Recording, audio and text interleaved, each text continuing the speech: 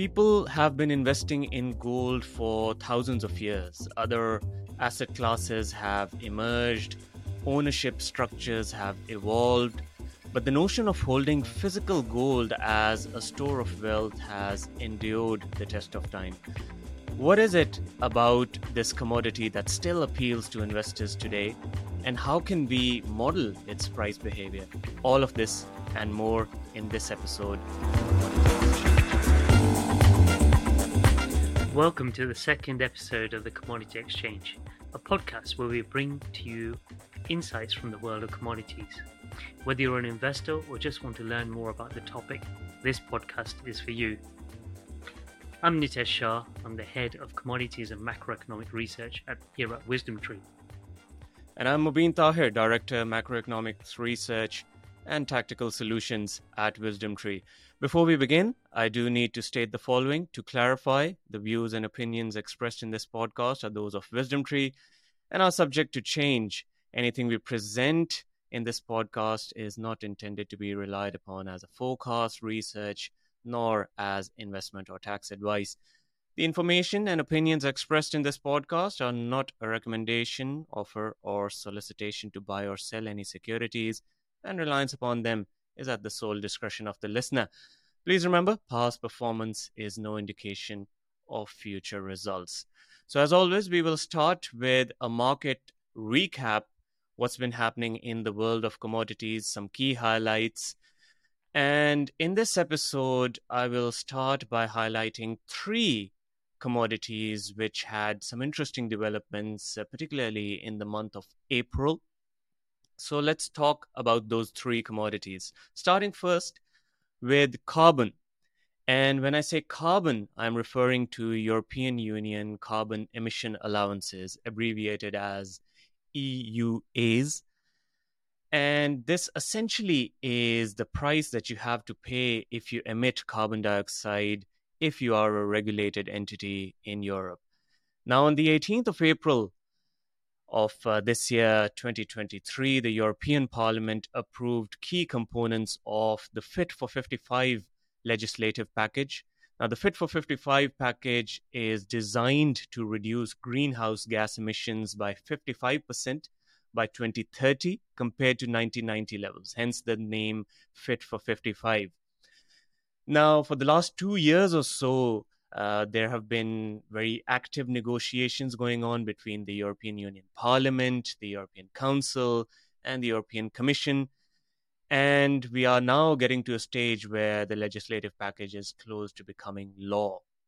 Now, the entire aim of this pursuit is to make it more punitive to emit greenhouse gases. And the goal is to include more entities into the regulation, tighten loopholes, and limit the supply of allowances. So in the last 2 years, as we've had developments in this front, the price of European Union allowances has been trending upwards generally in anticipation of the developments becoming part of law. So progress on this front is certainly a positive sign. That was commodity number one. Let's now move to commodity number two, and that is tin. The price of tin recently reacted to news emerging from potential supply disruption in Myanmar. Now, Myanmar is the third largest producer of tin worldwide, and recently, due to political reasons, there is news emerging that there could be potential supply disruption in the coming months. Now, tin is a metal that is used in soldering, and soldering is a process which binds different metals together. Very important, particularly in the energy transition, as more metals become relevant for all sorts of green applications, electronics, and so forth. And China is heavily reliant on Myanmar for its tin imports. So developments of potential supply disruption are very, very important in the price movements of tin. In recent times, China has been looking to reduce its dependence on Myanmar, but it still remains heavily dependent on the country. Also interesting to note that in recent years, tin has exhibited large price fluctuations compared to other industrial metals, with its rally in 2021, 2022 outpacing several other industrial metals, but that was followed by an equally sharp pullback in subsequent months. So that was commodity number 2. And commodity number 3, which had interesting developments in the month of April, let's talk about sugar, an agricultural commodity which actually soared in April and has been soaring since the start of this year. And the reason for this was that lower than expected supplies from India and Thailand, India being the second largest supplier of sugar worldwide and Thailand being the third largest supplier of sugar worldwide. So lower than expected supply from these two countries is providing tailwind to sugar prices. And at the end of April of this year, sugar prices hit their highest level in almost 12 years. And the rally really emphasizes how unique each commodity's story of demand and supply really is. So with that, that wraps up our market recap, and we can now move towards the main segment, the main topic of this podcast, investing in gold. So I want to start, Nitesh, by just mentioning a quote before we dive into the discussion. I saw this on a website, and it's the website of Express Gold Refining, and I found this quote very interesting. It said, "Wars have been fought over gold, love has been expressed with gold, and gold has changed the landscape of civilizations and the world." I found out that very interesting how those angles were being highlighted. But of course, the idea of physical gold as a store of wealth, even a symbol of power, has been around for thousands of years. By most accounts, ancient Egyptians were the first to smelt gold in the year 3600 BC. And needless to say, a lot has changed since then in the world of finance and investing. But the idea of investing in physical gold has endured the test of time. But the notion of investing in gold is interesting to investors today. So we want to start there, Nitesh, and we want to discuss really the basics of why investors would be interested in investing in gold. So talk us through the case for investing in gold as an asset class. So, Mabeen, I totally agree with you. Gold is a very versatile asset, and not only is it versatile, but it has these behavioral characteristics that no other asset class really has, and that's what makes it a perfect diversifier for any portfolio. And with sort of the basics of diversification theory, the only free lunch you get in any investment is diversification, and the less correlated an asset is with others, the better it is in that regard. So gold does several things. It acts as a really nice hedge against inflation. When inflation is really strong, as we've seen in past decades, notably in the late 1970s and early 80s, gold is one of those assets that really performs really strongly in those environments. So a hedge against inflation. It also acts as a very defensive asset as well. When people are worried about financial dislocations, when people are worried about economic stress points, when the economy is weakening, we tend to find gold prices rise. In that way, it competes a lot with, say, fixed income assets like treasuries or government bonds. So defensive-ness is also another trait. So gold is one of these assets that does well in both extremes. When the economy is really strong, which often generates a lot of inflation, gold prices do well. And when the economy is doing badly and you're seeing recession risk, financial market risk become elevated, gold also does well then. So both at both extremes, gold does perform strongly. Also, it acts as a geopolitical hedge as well. When a lot of investors are worried about war risks, are worried about the implosions of various countries, you tend to find gold prices rise. Um, Geopolitical risks tend to move gold prices very temporarily. We saw that last year with the outbreak of the Ukraine war. We saw gold prices rise. It didn't last forever. Gold prices came off after a while, but for temporarily, it acts as a nice hedge for those kinds of risks. So gold is quite versatile, but it also it behaves very differently, and that's why it makes a great diversifier for a portfolio. Now, I guess one of the other questions is worth considering is how to invest in gold, because gold, while you can just think about the metal in of itself. Yes, you can buy a metal and store it physically, keep it in your own property or in a vault. That's one way of doing things, but there are other ways of um, getting gold exposure. One way is through futures markets, so getting contract exposure to gold, where the deliverable uh, is physical gold. That's another way of getting price exposure to gold. Um, and in the physical market, there are many different ways of accessing physical. I mean, you could even go down, in the retail market, you can even buy very small gold bars, or even pieces of jewelry can be thought of very broadly as an investment. But for most people who are trying to access gold in a effective way, when investing physically, it means the 400-ounce bars. Now, that is quite an expensive endeavor for most people. And if they want to access um, gold bars or get exposure to gold prices in other ways, there are exchange traded products also based on the physical. Typically, investing in physical gold tends to be much more cost effective than investing in gold futures.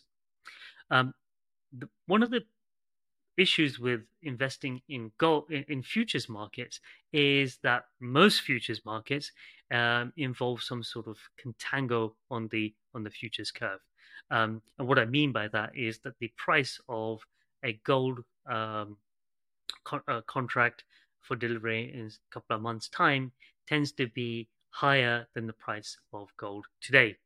And with the passage of time, the contract for delivery in 2 months' time becomes a contract for delivery in 1 month's time, and then soon enough it will become the spot price. If the curve shape doesn't change at all, what you find is that the price uh, of the contract that was originally 2 months out will become converged to the spot price today.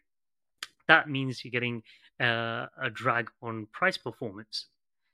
That contango in markets is something that's built in, and it's reflective of the storage costs of gold, plus foregone interest rates, and a few other risk factors.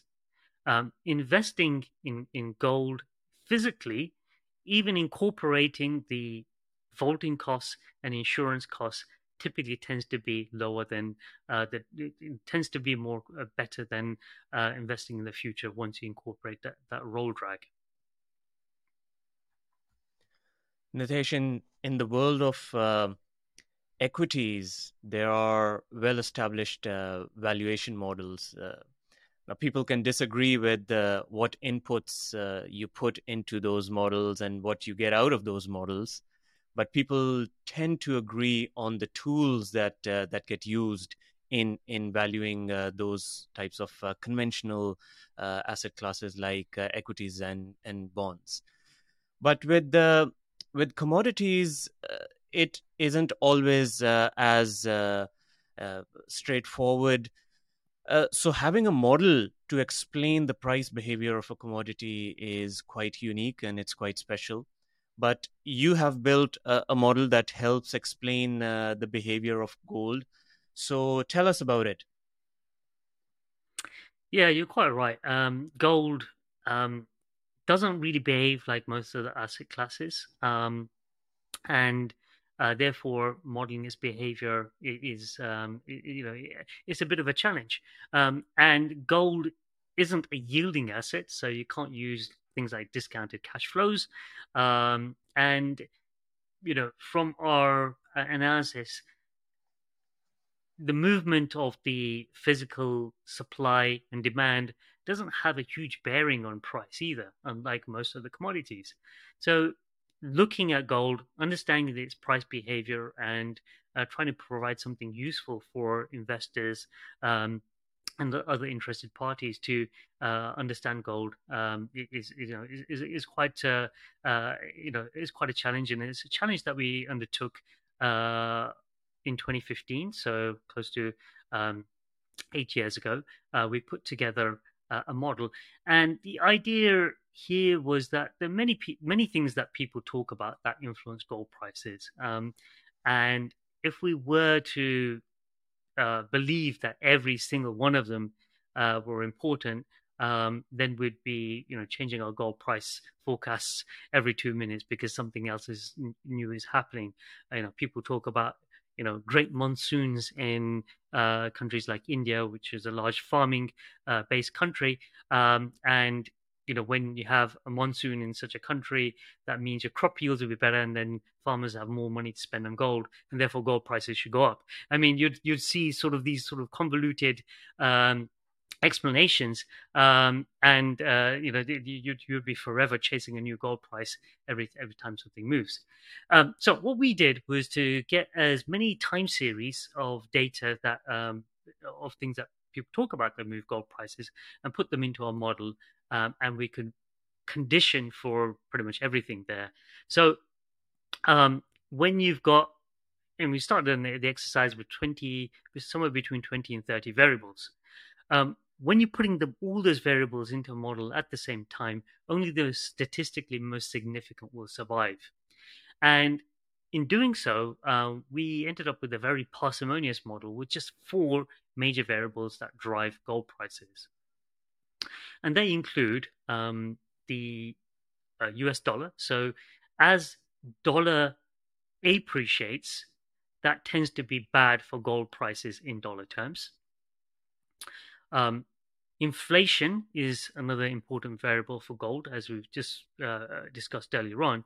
As inflation rises, that tends to be gold price positive. Also, we talked a little bit earlier on about gold being, an alternative to other defensive assets like U.S. Treasuries, and so U.S. Treasuries actually end up being a strong influencing factor for gold prices. So as Treasury yields rise, as in bond prices fall, we tend to find gold prices fall as well.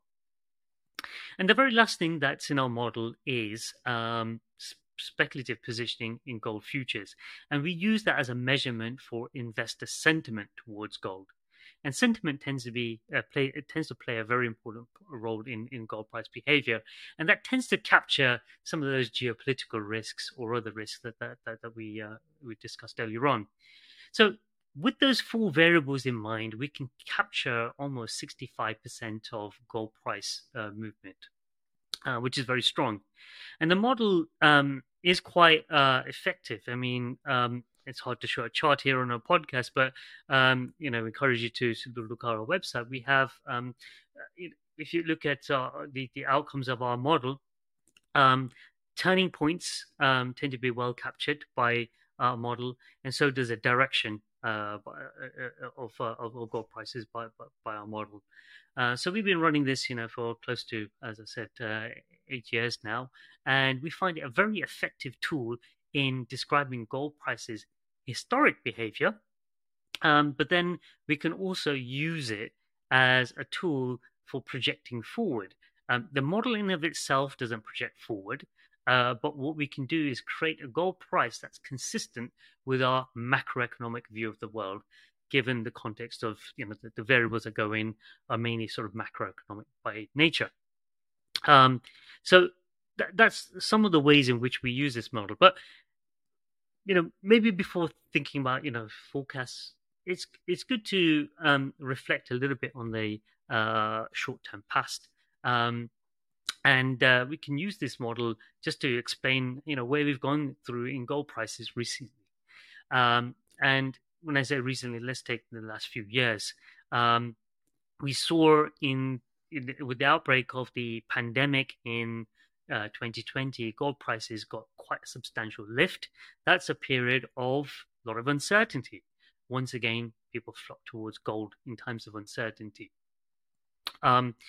We hit peak gold price around August of 2020 in nominal terms, when gold prices hit $2,060 per ounce at around that time. And during that time, we had a period of monetary largesse. Central banks were expanding monetary policy, pumping lots of liquidity into the market.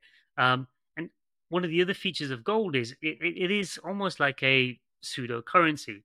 A lot of people look at gold as an alternative to fiat currencies like the dollar, euro, yen, and other currencies that are managed by central banks.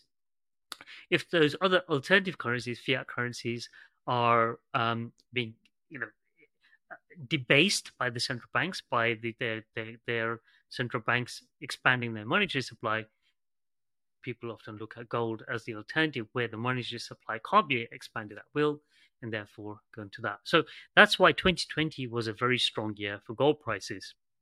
2021 was also quite strong, but then we started to see gold prices slide, especially in 2022.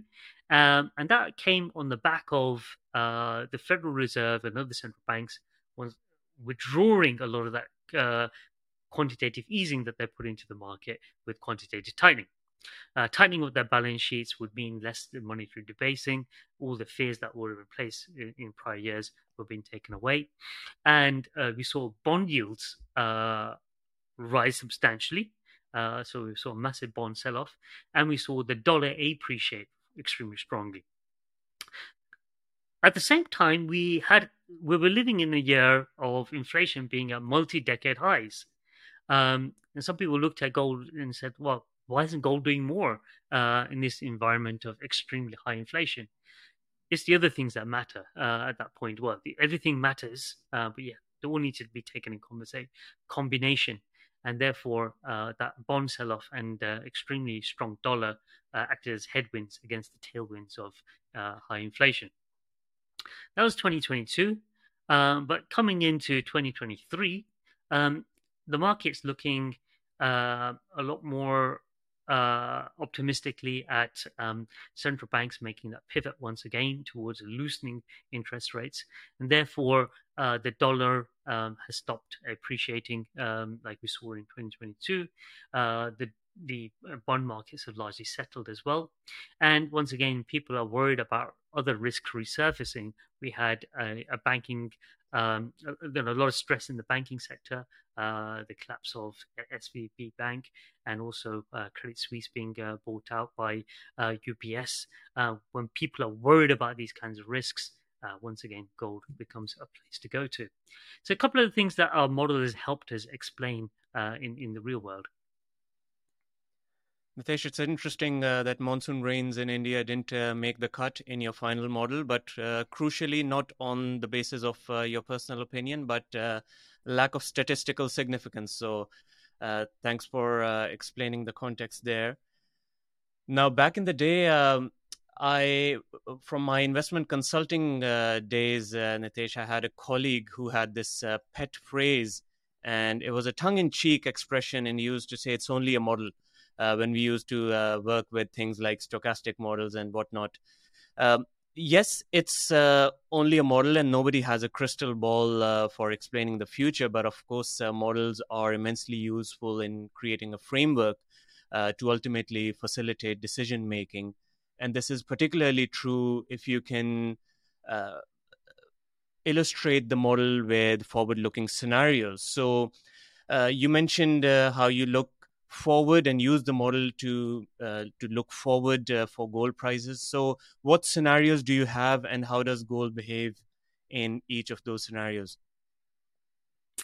Yeah, Mobin, I fully agree with you. A model is only as good as the inputs you can put into it, and that's what makes goal forecasting very difficult. Because I need a good forecast on inflation, I need a good forecast on treasury yields, I need a good forecast on the dollar, and then investor sentiment. I mean, forecasting investor sentiment is a tough job, but once again, the model is there to make a gold price that's consistent with our view of the world elsewhere.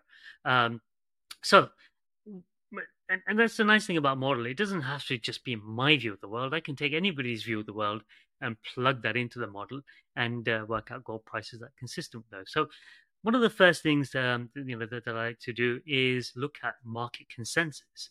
If you take a survey of economists and you take the average of their opinions, that's one way of looking at what could be a so-called consensus view on gold, right? What's the view on gold that's consistent with everybody else's, with the average view on where the economy is going?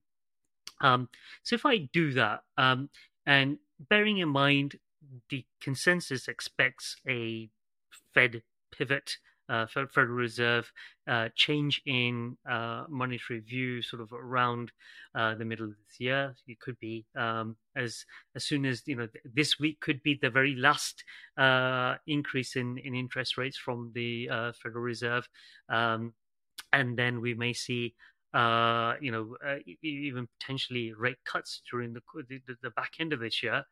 That sort of Fed pivot could lead to the dollar being pretty much topped out and dollar depreciation for the rest of this year.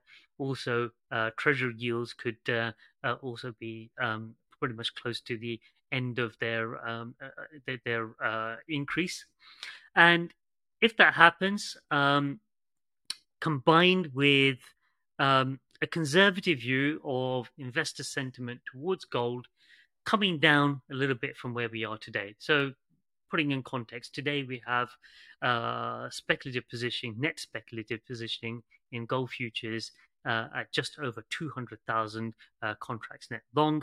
If we bring that down to sort of long-term historical average of closer to 100,000 contracts net long, putting all of these sort of things into my model, I could get a gold price that's around 2,285 by Q1 2024. So that's what I call the sort of consensus view on gold. Now, we can play around with that, as I said. So, what if consensus is wrong? What if the central bank, the major central banks, the Fed included, what if their rhetoric that they want to kill inflation at any cost is right, and they continue to raise interest rates until it's undoubtable that that inflation has gone? That could potentially drive economies into recession, which would typically be good for gold prices once the recession arrives. But there would be that period before the recession has been fully induced, where inflation could be still lingering there. But we could see bond yields rise substantially more, and we could see the dollar potentially appreciate more if the Federal Reserve is raising interest rates at a higher um, at a higher pace than other central banks. Um, Now, if we see, say, dollar sort of appreciate to, say, um, you know, from where we are right now, so around 100 and the dollar basket at 102 to go to say 110 instead of depreciating, and we see nominal yields on treasuries rise to say 3.8%. That could drive gold prices at the end of that sort of exercise. We could see gold prices fall to around Just get the right number. Yeah, around $17,000 per ounce.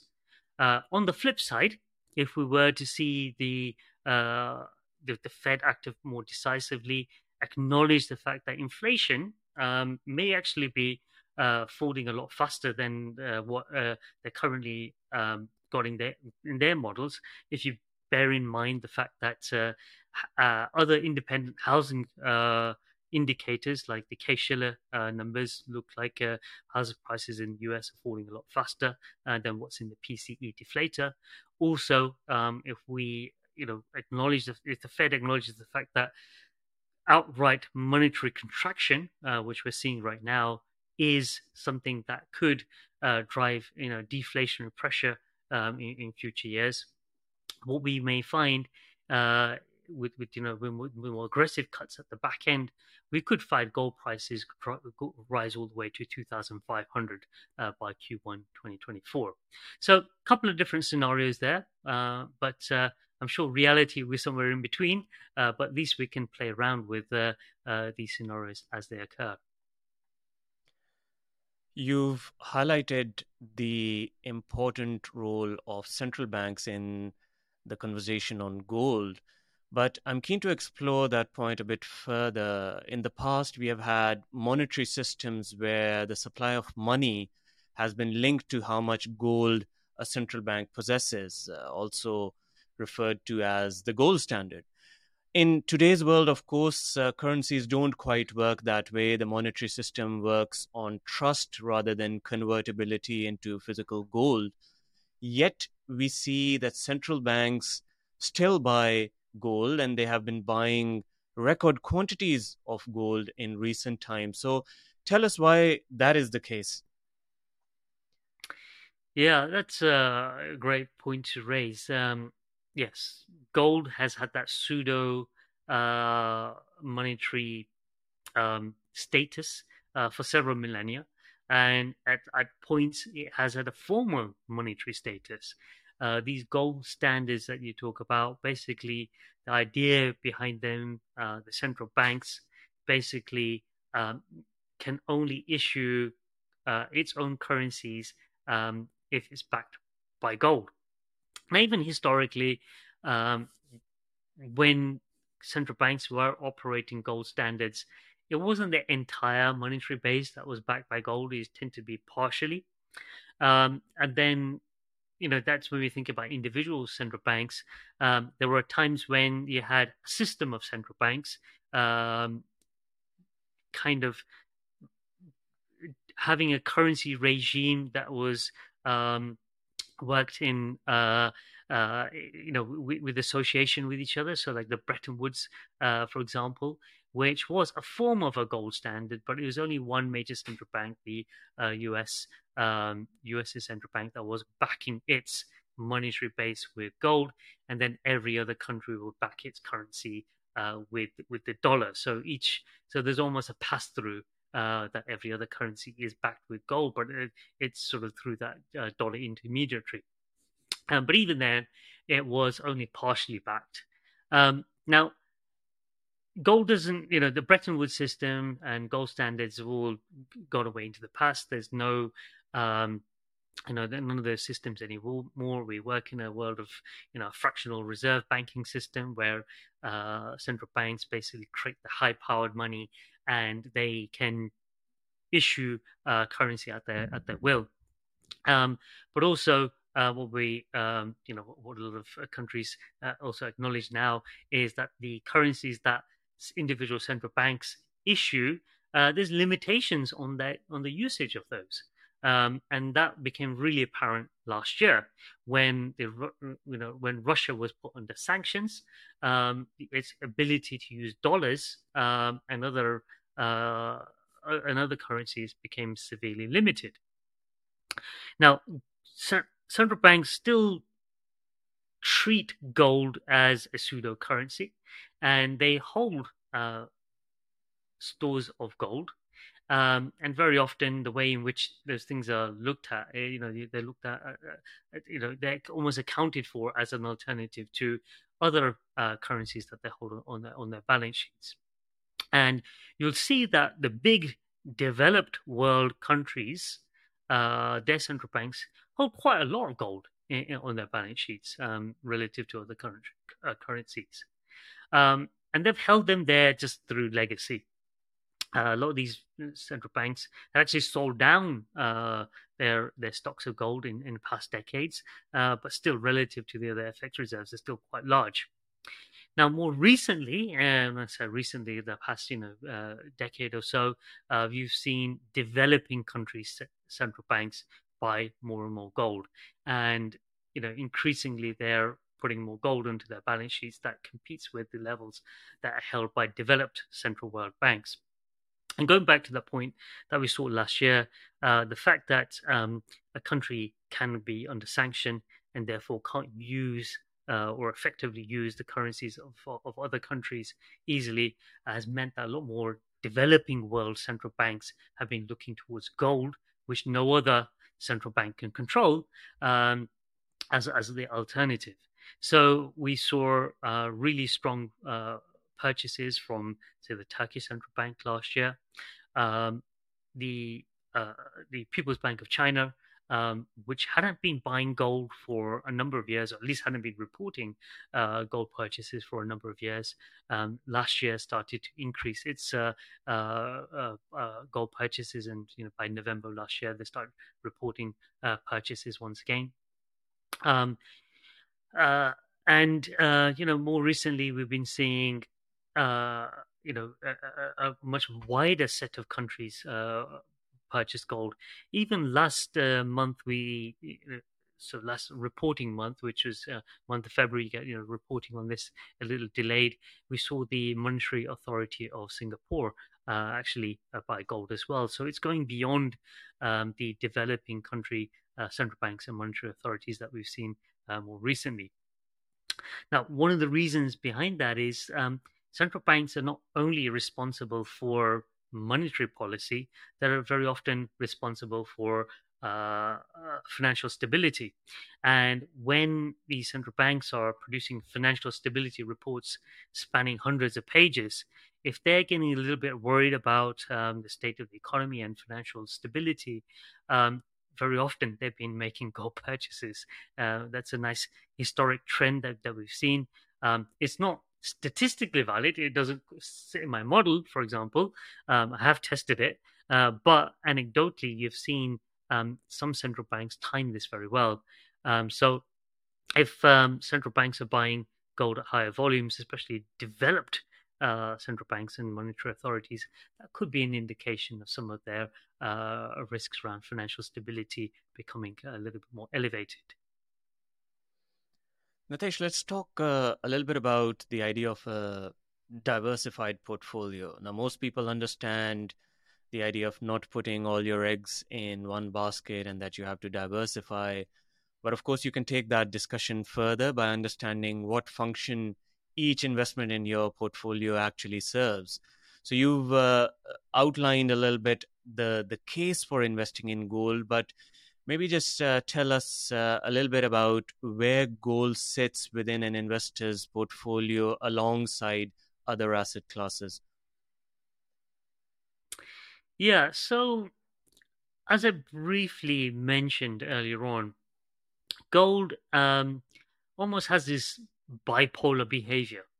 Um, it does extremely well in times of high inflation, which is often coupled with strong economic performance, because inflation is often the byproduct of a strong economy.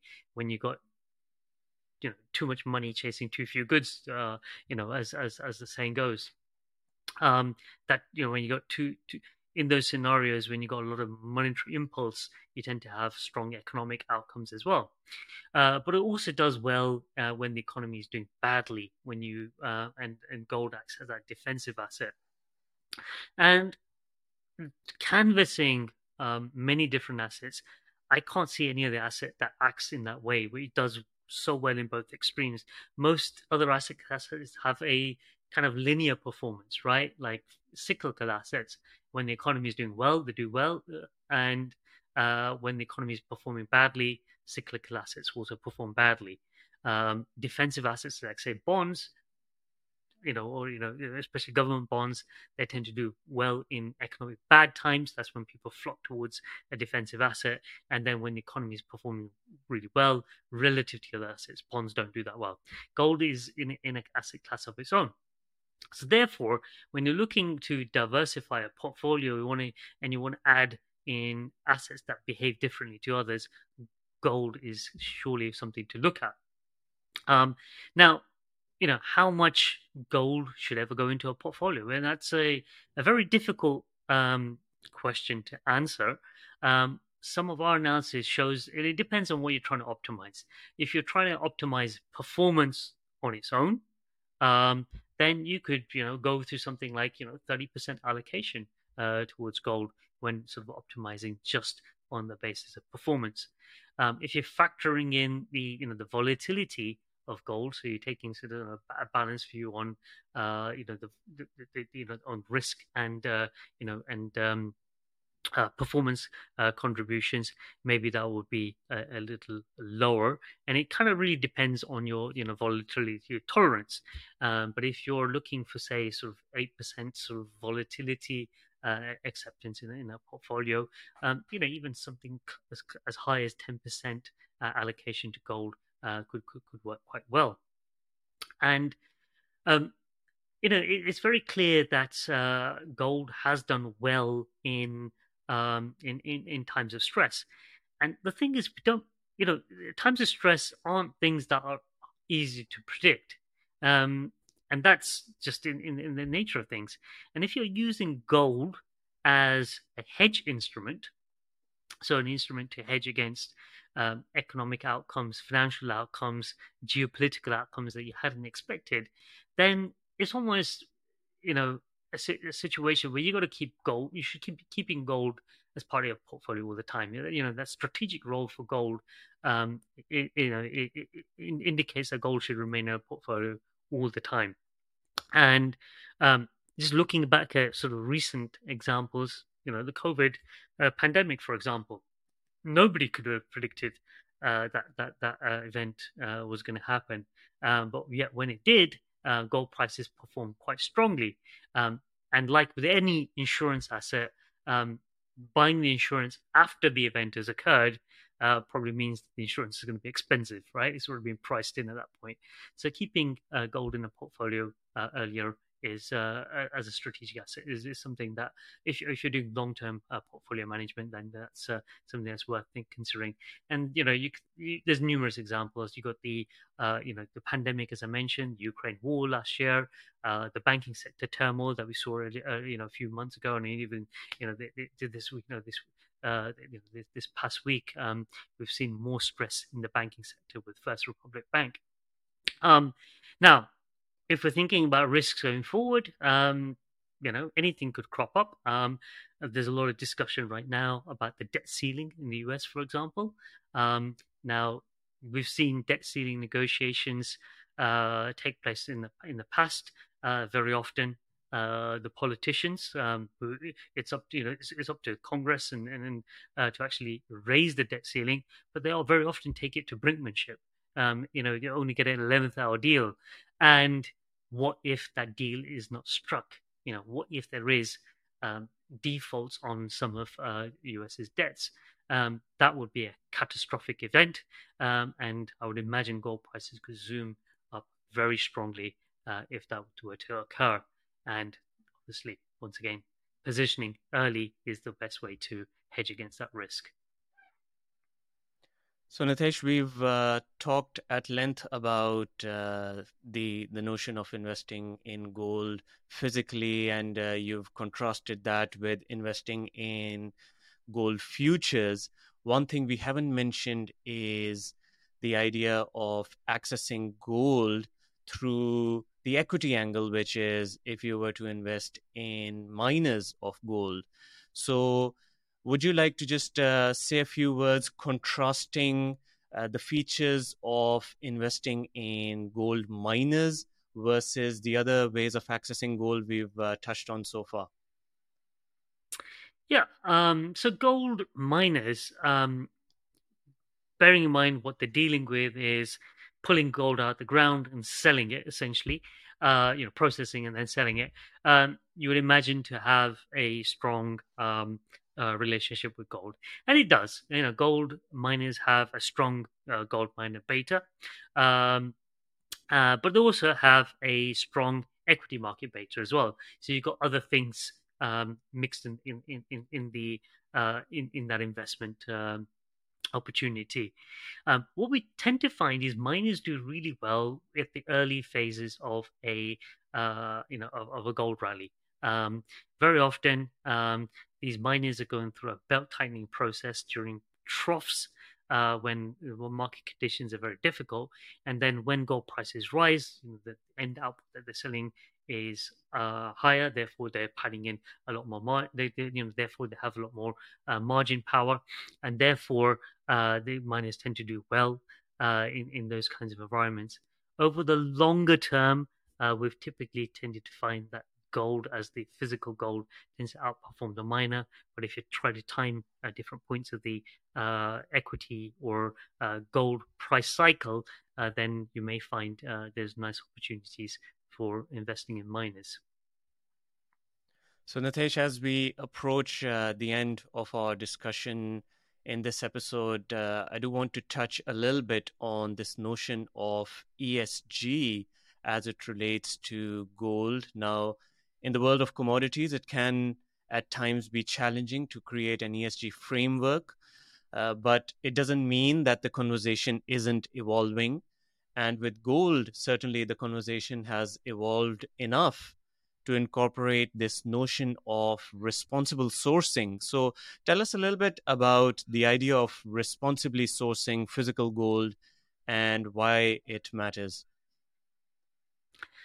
Yeah, I fully agree with you, Mabeen. In the commodity markets, the ESG is very difficult because there's not that much agreement on frameworks. But gold sets itself apart because it's a lot of the legwork has been done in past decades. So the London Bullion Metals Association had worked with the OECD to define responsible sourcing criteria back in 2012, and it's an iterative process. Every year or every few years, these standards have been improved a little by little, and what we did find is in 2019, ESG was formally included in the responsible sourcing criteria from the LBMA. So responsible sourcing has been around since 2012. 2019, you've got the formal ESG adoption, and then even since then, we've come up with then the LBMA has come up with more criteria that strengthens this. And ESG, is multidimensional. There's environmental, social, and governance. A lot of the initial parts of responsible sourcing back in 2012 were really focused about anti-money laundering, those kinds of things. The formal adoption of ESG in 2019 expands on that. There's a lot, I guess, a lot of emphasis on the social and governance components. Knowing that sort of various countries where gold is mined in, can do with sort of help from these kind of these bodies to elevate the governance and social standards, and increasingly the standards are looking at environmental criteria. I mean, nasty chemicals had been banned even at the sort of many years ago, but even drilling more deeply into emissions and other chemicals that are used in the gold processing is becoming increasingly in scope. So, Nitesh, as we wrap things up, we've discussed a lot. So, this might be the most challenging question of the discussion, which would be, what would be your single key takeaway that you would want to emphasize as we wrap things up in this discussion? Yeah, I would say that given that gold behaves so different to other asset classes and is a very liquid asset class to access, it should be always considered as part of one's portfolio. Excellent. Well, it fascinates me how your cash balance in your bank account is just a number on a screen. Your ownership of shares in companies or funds are numbers on screens, but people still value the idea of physical goals, something they can touch and feel, and won't just disappear in the event of any given system breaking down. But thank you so much, Nitesh. Fascinating discussion today. And thank you, everyone, for tuning in. We hope you've enjoyed today's episode of the Commodity Exchange. If you want to hear more from us, please subscribe on whichever platform you're using. You can follow us on Twitter at NiteshWT and at Mubin Tahir WT. And if you want to learn more about commodities, visit WisdomTree's website, where we have a wide range of research materials and insights. Until next time.